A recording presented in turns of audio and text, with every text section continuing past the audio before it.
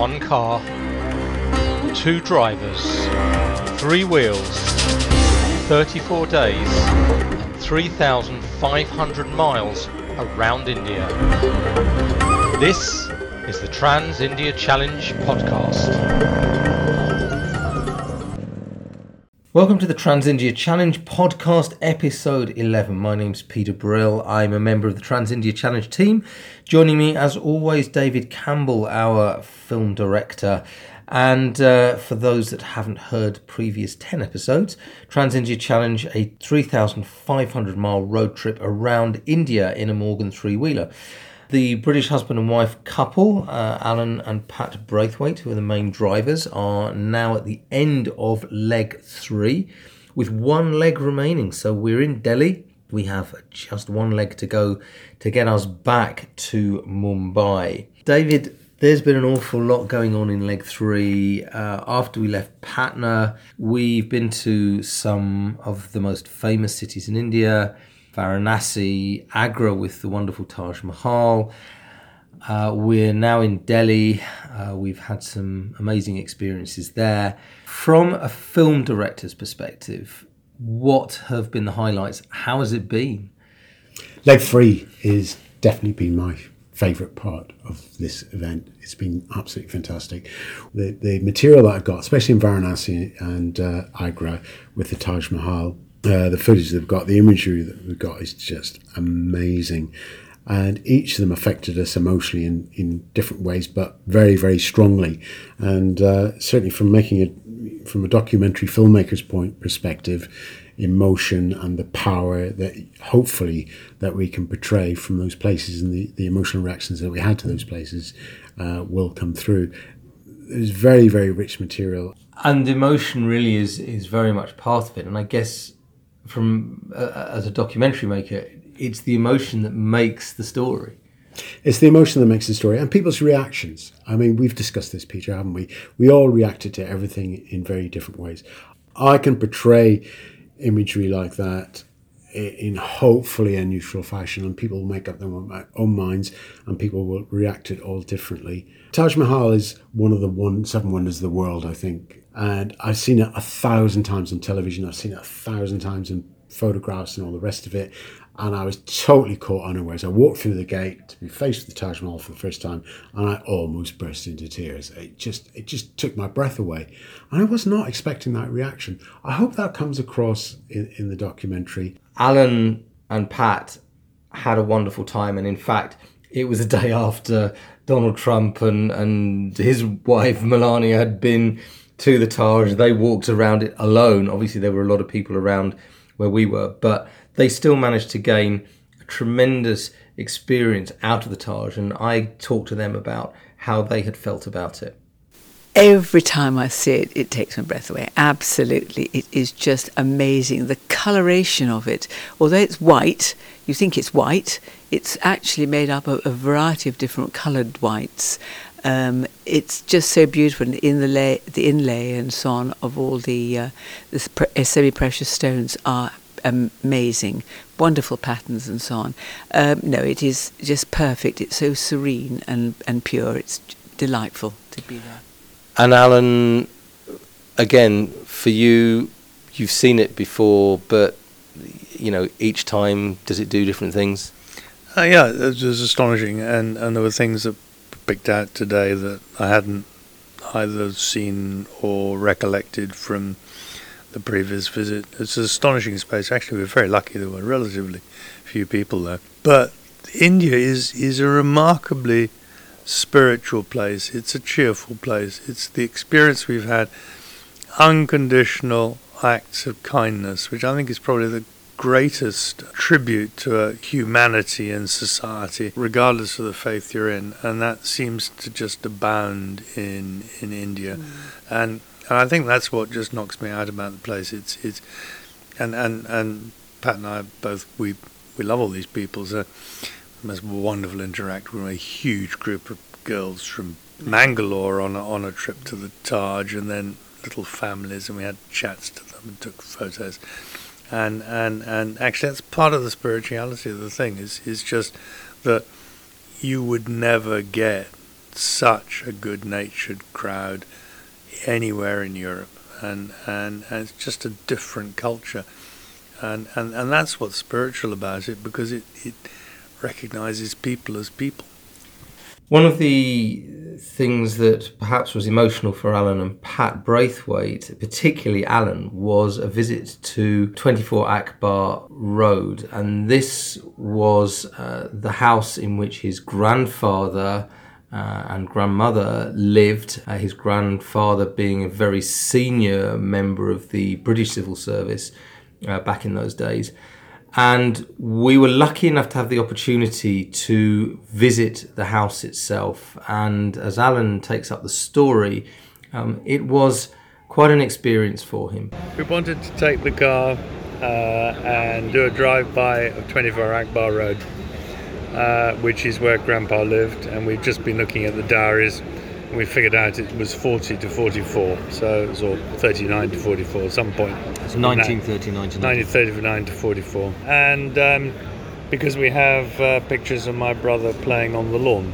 And Pramod had worked his magic, and actually we went in. And we were shown the house, and we saw the garden, and I walked on the lawn where Richard played. And I have to say it was a very emotional moment to be where they'd been, see the house and get a sense of the life that they experienced. And the house is virtually unchanged. The people that occupy it now are they built on the back, but you can see the servants' quarters at the back. They've extended the house a bit, but the basic house, identical to when Grandpa lived there with my mother, and then eventually my granny got back to from the UK, because of course travel was hugely restricted by the war. And you also discovered that the house has had some fairly famous inhabitants other than your grandfather. Yeah, Aung San Suu Kyi lived there. I'm not quite sure of the dates, but it was when she was in exile, and she was studying in Delhi, and that's where she lived. And I don't know the circumstances of that. We'll look it up and find out. But of course, my parents had a Burma connection, because that's where they were living and working before the war broke out and the Japanese came through. So that was a nice connection. But I have to say, we were welcomed in. It's an office building now. Given tea, shown around. They were all thrilled to see us. Met an amazing lady who's very interested in the fashion industry. So we've been able to connect her to Gunj. So it's wonderful if you set out and you put yourself out in places. In India, you meet people and you make connections, and you forge links, and that's going to be a really valuable connection for Gunj, and a really interesting connection for us for the circular economy project. So it was fantastic.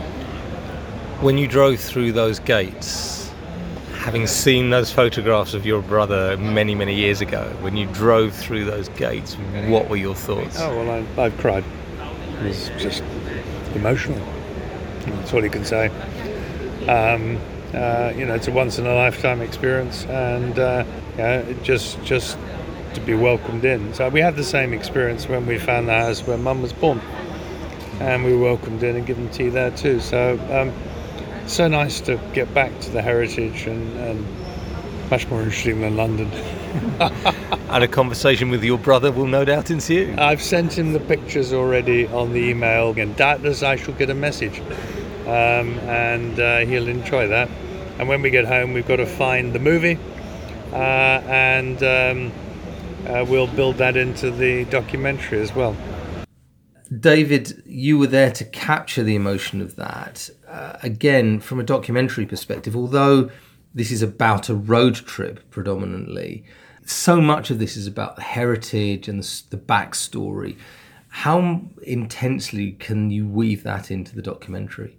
There's so many layers to this documentary. You've got the road trip, you've got the work with Gunj, you've got Alan's views on sustainability and circular economy, and microeconomics and micro-interventions in villages, and how we can help development in disadvantaged communities, all of this has got to be weaved into this documentary somehow. Meanwhile, you've also got Alan's heritage, his family, his parents and his grandparents have this amazing, rich history with India. I mean, Alan keeps complaining that he was born in London and it's very boring because the rest of his family seem to appear to have come out of India, and they have these amazing connections. And Alan feels those connections very, very strongly, and that's part of the reason why we're here. And I've got to somehow work that in.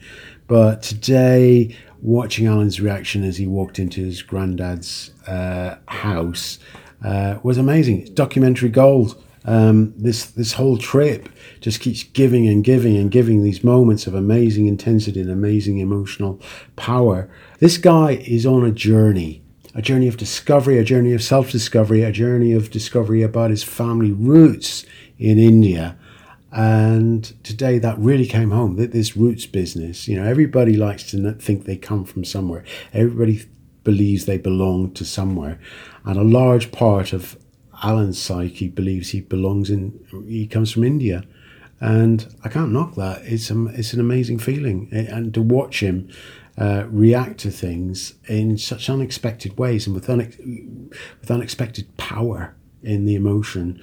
I saw this is a 73-year-old bloke, a big bloke. He's huge and he's got a very powerful personality. And to see him burst into tears like he did today was really something else. I just didn't expect it. I found it very emotional too. I mean, when you come back to your roots, wherever you are, I think it's a very emotional experience. We can't finish this podcast without going back to the issues that you mentioned with the Queen Bee, with the car. Sadly, she has had her buzz taken away again. For different reasons this time. The last time it was a transmission problem. Unfortunately, this time it was a fuel problem.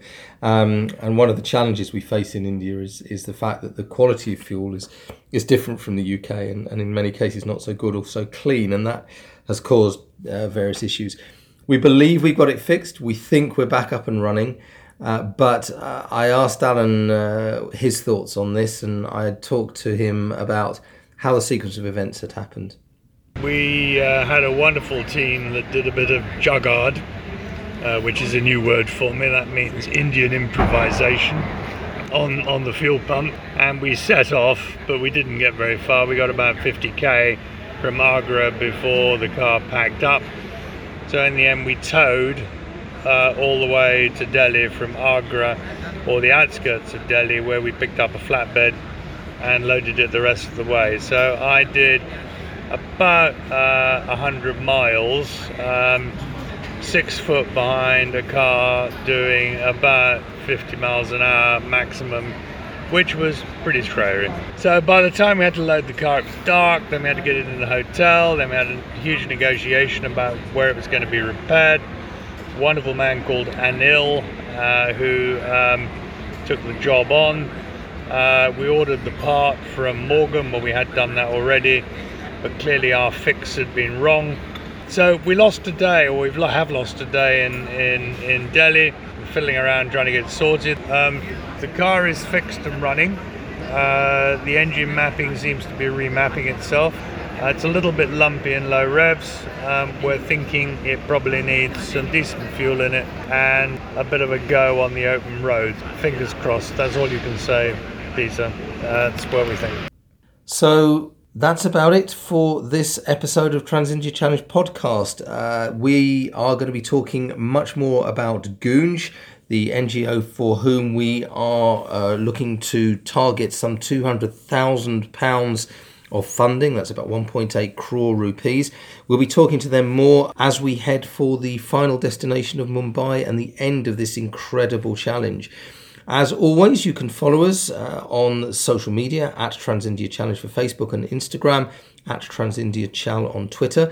If you want to contribute and help us to reach that amazing target, and we are now well over £75,000 in funding, you can visit the challenge website, www.transindiachallenge.com, and you can also go to Give Asia and search for TransIndia Challenge on that. And finally, you can listen to previous podcasts on Anchor FM, as well as on Apple Podcasts, Google Podcasts, Spotify, Radio Public, and many others. So search for Trans India Challenge or the Trans India Challenge. My name's Peter Brill. I've been joined, as always, by film director David Campbell. If you've been listening to the podcast and have got to this point, thanks, as always, for joining us. We will be back. We're on to leg 4. We're heading for home. It's going to be some scenes in Mumbai when we arrive, but we'll be talking to you before then. And in the meantime, thank you for listening to this episode of the Trans India Challenge podcast.